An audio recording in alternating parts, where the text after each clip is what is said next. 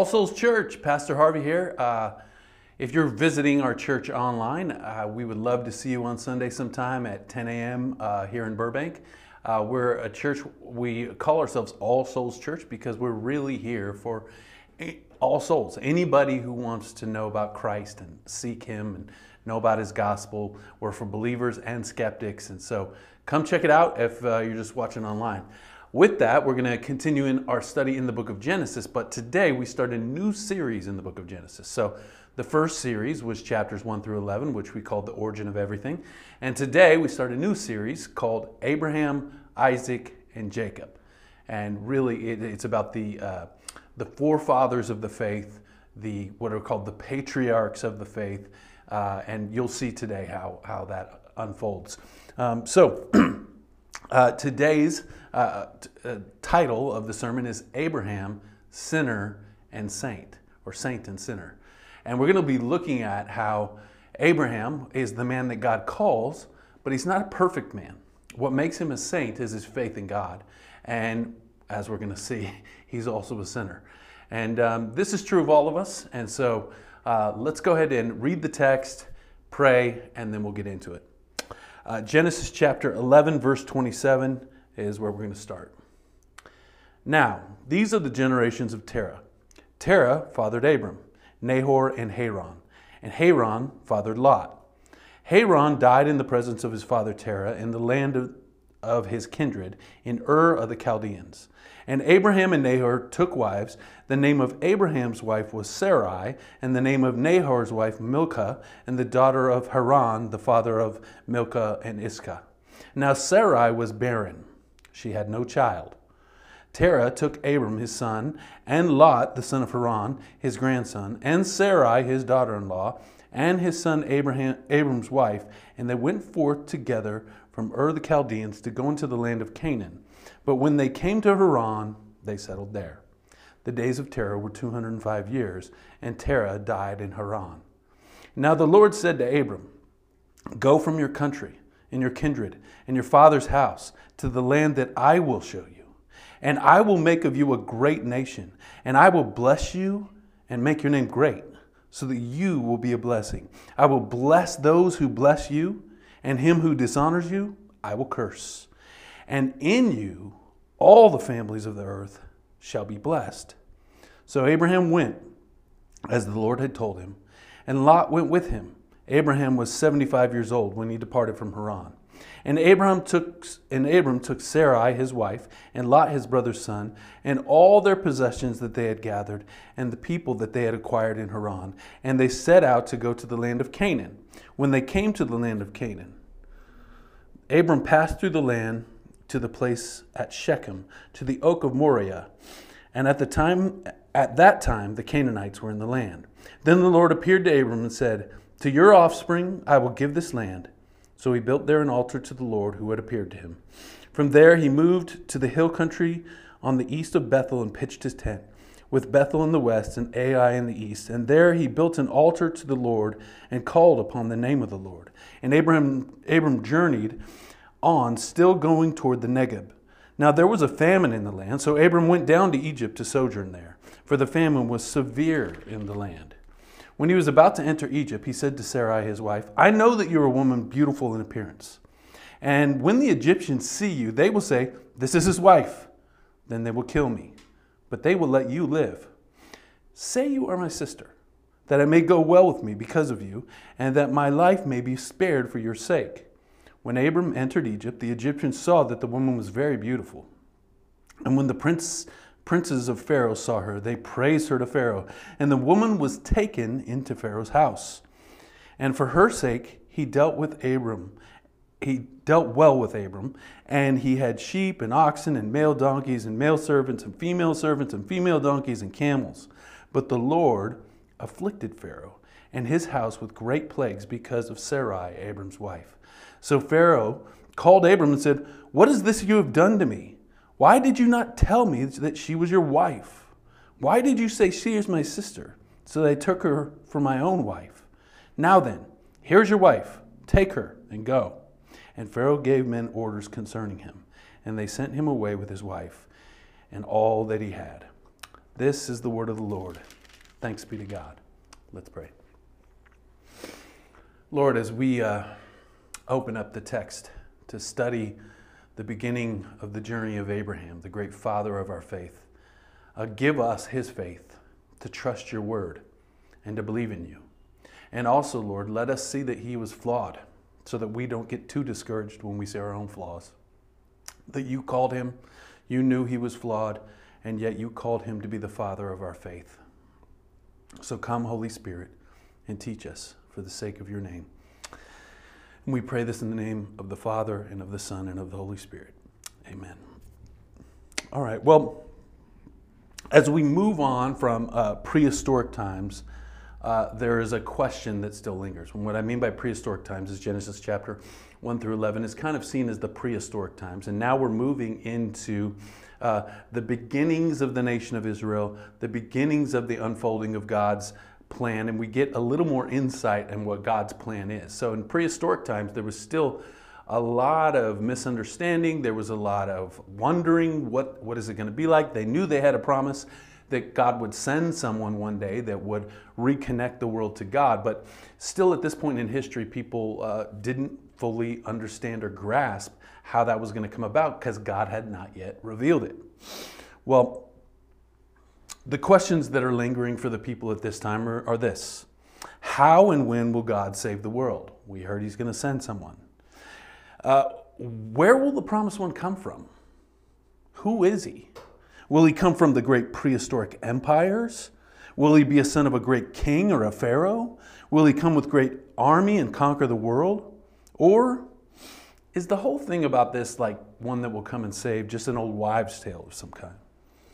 Are we just alone here? These were the questions that people were asking. Are we just alone? Is it just us in the world? There is no God. There's nobody that cares for us.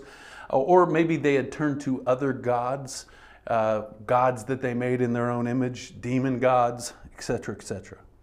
Well, in the midst of this situation, when the world is still wondering if God is going to send a Savior, and many had given up on the idea of God sending a Savior, God goes to a small Bedouin family about 400 miles northeast of the future land of Israel in a city called Ur, which is modern-day Baghdad. He finds a moon-worshiping man named Terah, who had a small livestock business and 3 sons named Abram, Nahor, and Haran. Under God's providence, Terah moved his family from Ur to Haran, about 300 miles north of what is now called Jerusalem. Terah's older son, Abram, married a beautiful young girl named Sarai, who was tragically barren. Unable to have kids, an essential in the ancient world, Abram and Sarai lived in sorrow privately and in shame publicly until the day when the true God of heaven and earth came and spoke to them about a new future where they will be the greatest parents in the history of the world. We now call him Father Abraham. They will have a son who will have a son who will have a son who will have generations of sons until finally the son appears in the family line. This son will conquer evil, heal the wounded, and reconnect humanity to God. Abram was not righteous or more religious or more faithful or of better quality. He was not good in the moral sense or more brave or intelligent than other men. Abram was not seeking the true God, was like other men in Ur, very content with the moon gods and salacious rituals and horrific bloodless sacrifices and the position and communal status of the ancient pagan cults. He was a normal pagan guy, probably similar to the most unsuspecting guy in your neighborhood, just hoping to slam a few beers and get the occasional round of golf in or sporting event. He ran his father's business, kept a roof over their head, and just lived in sorrow, knowing that he was never going to have kids until God's word came to him. Now, we should not think of Abraham as like some kind of religious superhero. I think sometimes we look at the characters in the Bible and we think these are like religious superheroes of some kind. But no, if you study the Bible, what you'll find is every single one of them is broken. There's nobody in the story, even the great fathers of the faith, the people that we look to, the people that we study, all of them are a mess. All of them are broken, just like you and me. So we shouldn't think of him as some kind of special forces of spirituality. No, he was a normal pagan guy who didn't even worship the true God. He worshiped false gods.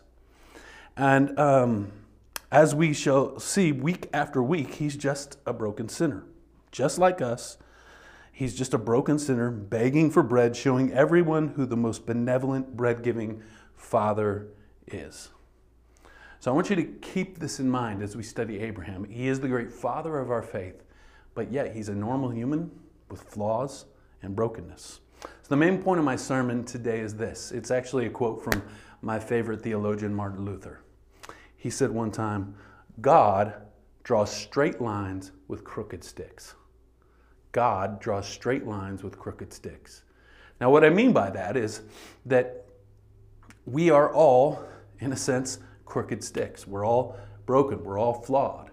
But God takes our broken lives and draws straight lines, the straight lines of his gospel, the straight lines of his mission in the world. So he doesn't choose good people or better people to take the faith forward. The reason why is because there are no good people or better people. Everybody's flawed, and people are just flawed in different ways. Some people's flaws look like this, and some people's flaws look like that, but the reality is everyone is flawed, including Abram, who later becomes Abraham. God draws straight lines with crooked sticks. All right, so let's take a look at a couple of things in the first part of the passage, in the part 11:27 through 32. I just want to point out a couple of things there. As I already said, he was from Ur of the Chaldeans.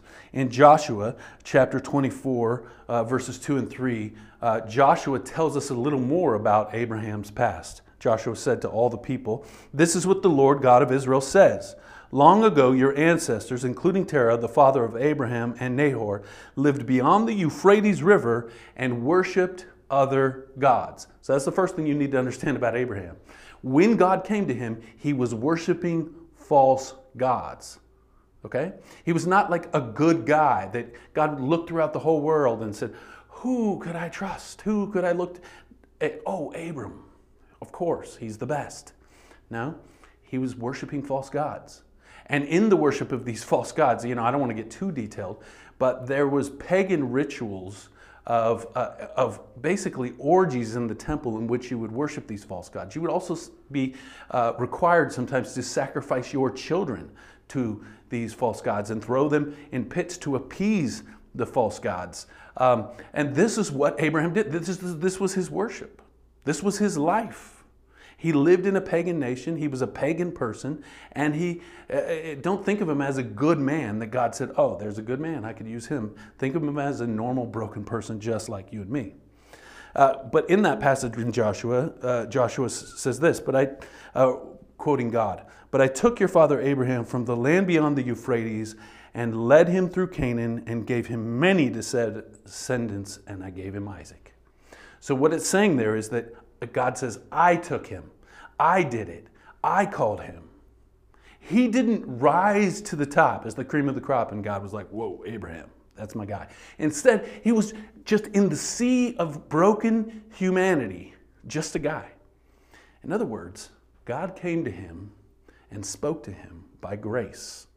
He surprised him with grace. Abraham hadn't earned anything. He was not a better caliber in any way. He was just a recipient of grace. And now what's interesting is last week we saw that in the Tower of Babel, how man tried to build this tower to prove himself to God and make a name for themselves. But what we'll see here is that God, immediately after that attempt to try and make a name for themselves, goes and finds a pagan and makes a name for him. And this is how it works. God makes a name for us. God gives us grace. God takes crooked sticks and begins to draw straight lines. And don't think that at the moment that Abraham came to faith in God, things changed and he got all better. No, as we're going to see week after week as we study Abraham, this guy is a mess, just like me and you. But the difference is the thing that makes him who he is his faith, just like me and you. And in fact, he becomes the model of what it means to put faith in God, to be justified by faith and faith alone.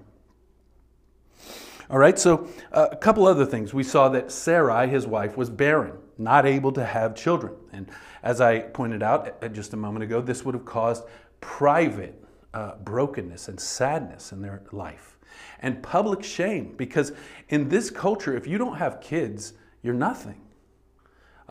Everything is built upon having descendants. And here, Abram and Sarai, who love each other, Abram's this guy, he has this beautiful wife, and it's mentioned several times that she was beautiful. So I think if the Bible says you're beautiful, you're beautiful. He has this beautiful wife, but she's not able to have kids. And it's this couple that God takes to restart his mission to reveal how he's going to save the world. And he's going to save them through them having kids and being the parents, in the sense, of our faith. It's an amazing story of God's grace. So I want you to see that God comes to Abram and surprises him by grace, saves him by grace, when he was a pagan, when he wasn't even seeking God. This is what God does with us. He takes crooked sticks and he begins to draw straight lines as he saves them by grace and gives them faith. So let's now see how God comes to him by grace. Verse 1 of chapter 12. Now the Lord said to Abraham. I want you to see that it is God's word that comes to Abraham, that it's God's word that awakens Abraham. And it's the same for you and me. When you came to faith, it was God's word that awakened you. Somebody spoke his word, somebody preached his word, you read his word, whatever it was, the way in which we come to faith is by God's word. This is the reason why we preach through books of the Bible, God's word, is because this is how we come to faith, and this is also how our faith is strengthened. So the Lord said to Abraham, God comes to him. Now what that must have been like, Abram, he didn't even know, he didn't know about this God. He'd never, maybe there were echoes and understanding maybe somewhere in the culture about this God, but this God Yahweh just comes to him and speaks. And this is a guy that was worshiping false gods, as we've already pointed out, and this is what God says. This is pretty powerful. This is pretty amazing that Abraham responded to it, and this is how we know God put grace in him. He says, go from your country and your kindred and your father's house to the land that I will show you. In other words, Abraham, I want you to go from everything you know. I want you to even uproot yourself from your family, your society, your country, your people, your traditions. I want you to leave it all behind and come and follow me. Now, thousands of years later, our Lord Jesus said something similar. If you want to follow me, you got to deny yourself and come and follow me. You've got to lay down your life and come and follow me. And so this has always been the call of God's people. God saves by grace and then demands of us to follow, demands of us to live out of that grace. All right, so verse 2, this is what God says. Now this is just pure grace. Abram doesn't earn any of this. Listen to what God says to him. And I will make of you a great nation. God, I'm just going to do that. Just purely by grace. I'm going to take you and make of you a great nation. This is a guy that is childless. And now God is telling him, from you, you're going to have children, and those children will become a great nation. And eventually, from that great nation will come the one. So what's happening here in the story of Genesis is that we had heard that the one is coming. Now we know which family he's going to come from, and this family will become a nation, the nation of Israel.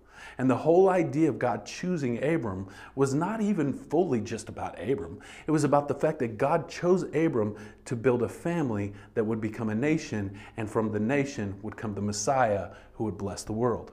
So he says, I'll make of you a great nation. I will, and listen to this. There are 6 blessings that he gives here. First, I'll make of you a great nation. Then I will bless you, and I will make your name great.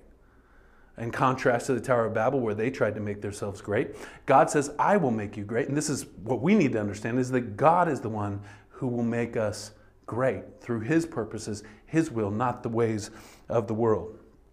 And then he says this, after he says, I will make your name great, he says, I will do this so that you will be a blessing.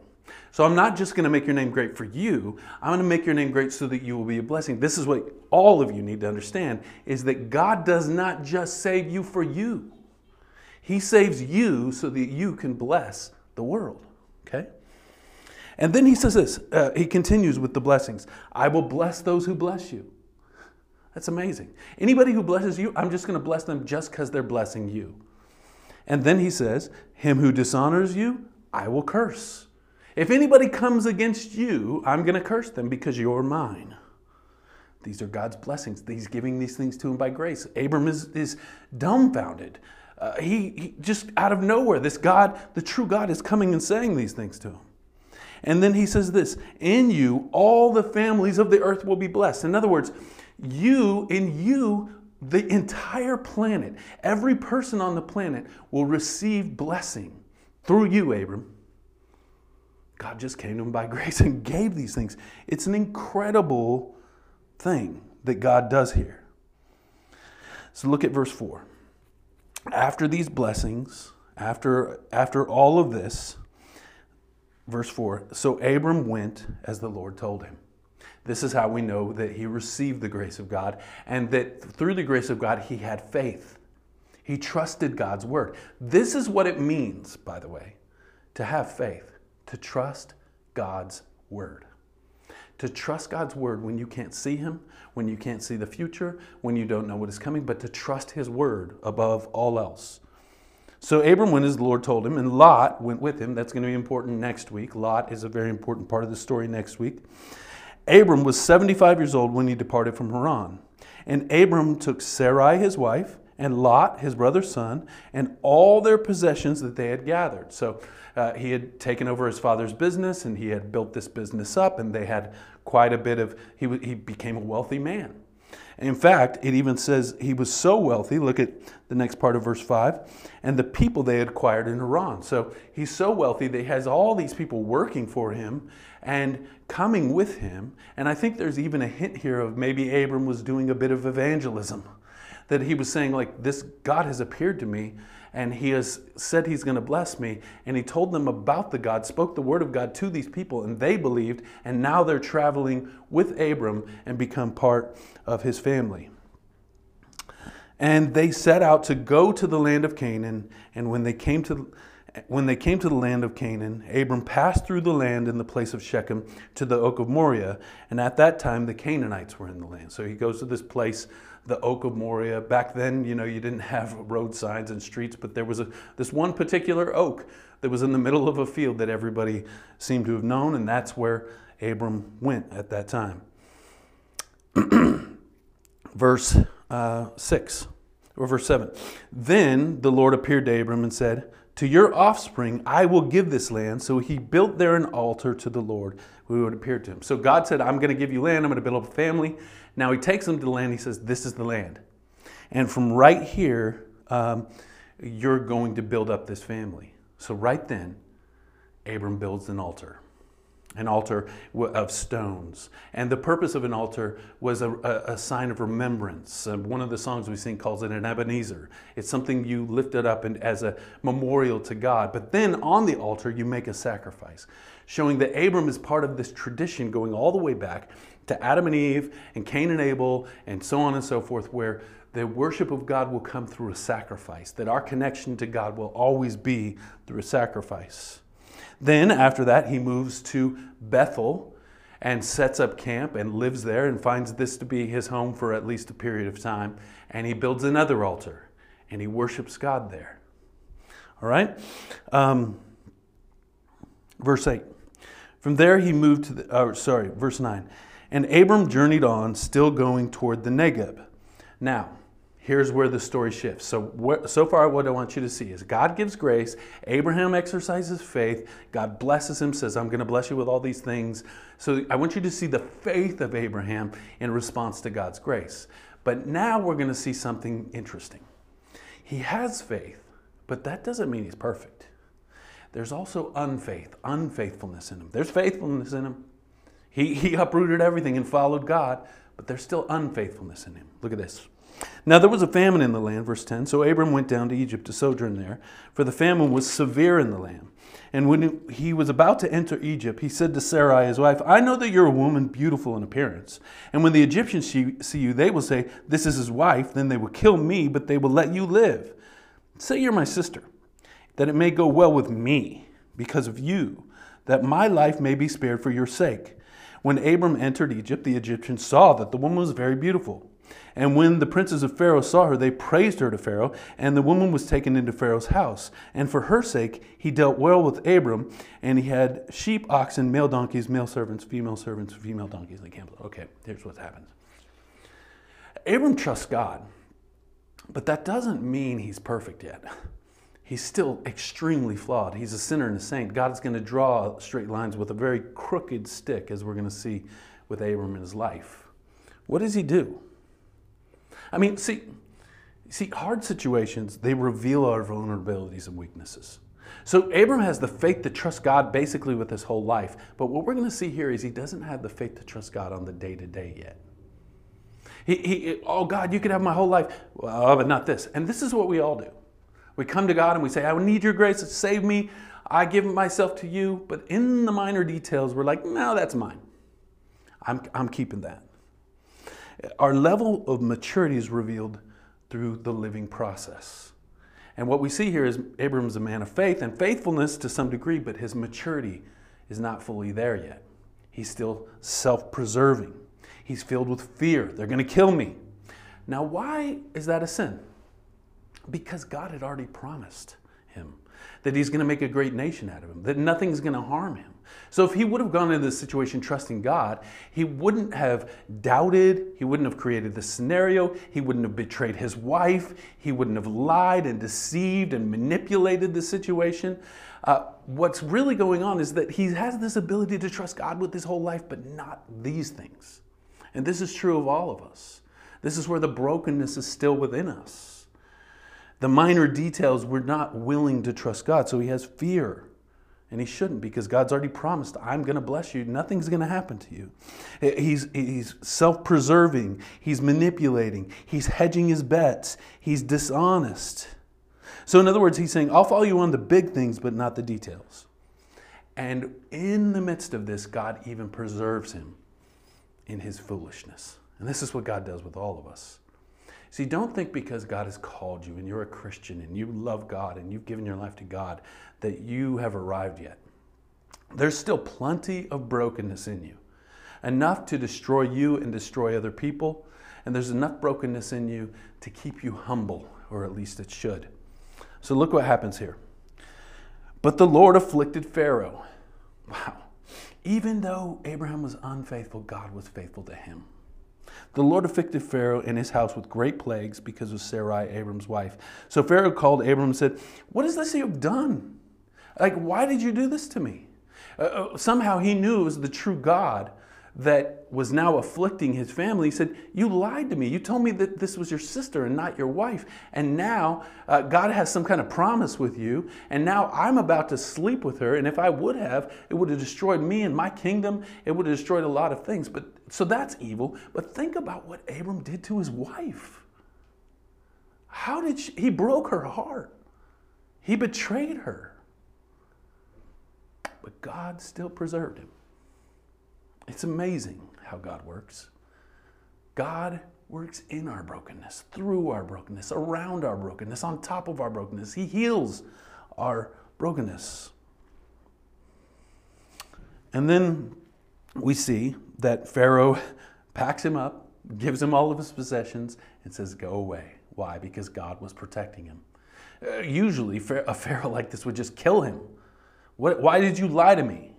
And take his wife. But because God had intervened, God was protecting Abram even in the midst of his most foolish moments. And this is what God does for us. Don't think because you've given your life to God that you have it all together. You're a crooked stick. And you can see how God is drawing straight lines with you. And sometimes when you see how God is drawing straight lines with you, you get the impression that it's you that's making that happen. But what we see in this story is that it is God that is writing the story, and he's writing the story of grace through our foolishness. Now, this passage actually becomes one of the most important passages in all of the Bible. It's referred to many times by the Apostle Paul and the Apostle Peter, but I just want to give you one time where the Apostle Paul referenced this passage and said that this passage is an announcement of the gospel. Listen to Galatians chapter 3, verses 8 and 9. Scripture foresaw that God would justify the Gentiles, the non-Jewish people, by faith and announce the gospel in advance to Abraham. And this is the announcement of the gospel. We saw it just a moment ago. All nations will be blessed through you. In other words, God was revealing the gospel through that. That one day all the nations of the world that had turned away from God will come and bow to God. And many of them will be reconciled to God. All people of all the nations one day will worship God. This is why we do missions in the world. This is also why we have a love for every ethnicity and every people group in the world, because God's mission is to all peoples, all groups, all races, all ethnicities, all backgrounds, all persuasions, all orientations. God is working in this world saving sinners. And the announcement of the gospel is right here, that one day all the nations of the world will be blessed through Abraham, but not just through Abraham, but through the one who would one day come through Abraham. That Abraham's family would become the nation, and the nation would become the cradle in which the Christ was born and brought to this world. So the Apostle Paul says this: so those who rely on faith are blessed along with Abraham, the man of faith. So this is what this whole passage should drive us to as we think about our brokenness and God's faithfulness, that God draws straight lines with crooked sticks, that our connection to God is by faith and faith alone. It's not our works that preserve us before God. It's not our works that give us a name before God. It's not our works that make us who we are. It's God's grace. And God's grace will lead to good works, of course. But that doesn't mean that we're not flawed. God takes flawed sinners like me and you, and He, just like with Abram, He calls them out of darkness and says, gives His word and awakens their heart. And the awakening of the heart causes faith to happen and sacrifice to happen. But as we get in the midst of life, we're still going to stumble. We're still going to be broken. We're still going to fall. And this actually becomes the story of Scripture that we need to closely pay attention to. That every person in the story is broken except one. And that's the one who is to come, who will lay down His life for our crookedness. He will take our crookedness and draw straight lines, a straight line to heaven, a straight line to God's heart, a straight line to growing in the grace and knowledge of our Lord Jesus Christ. Let's pray.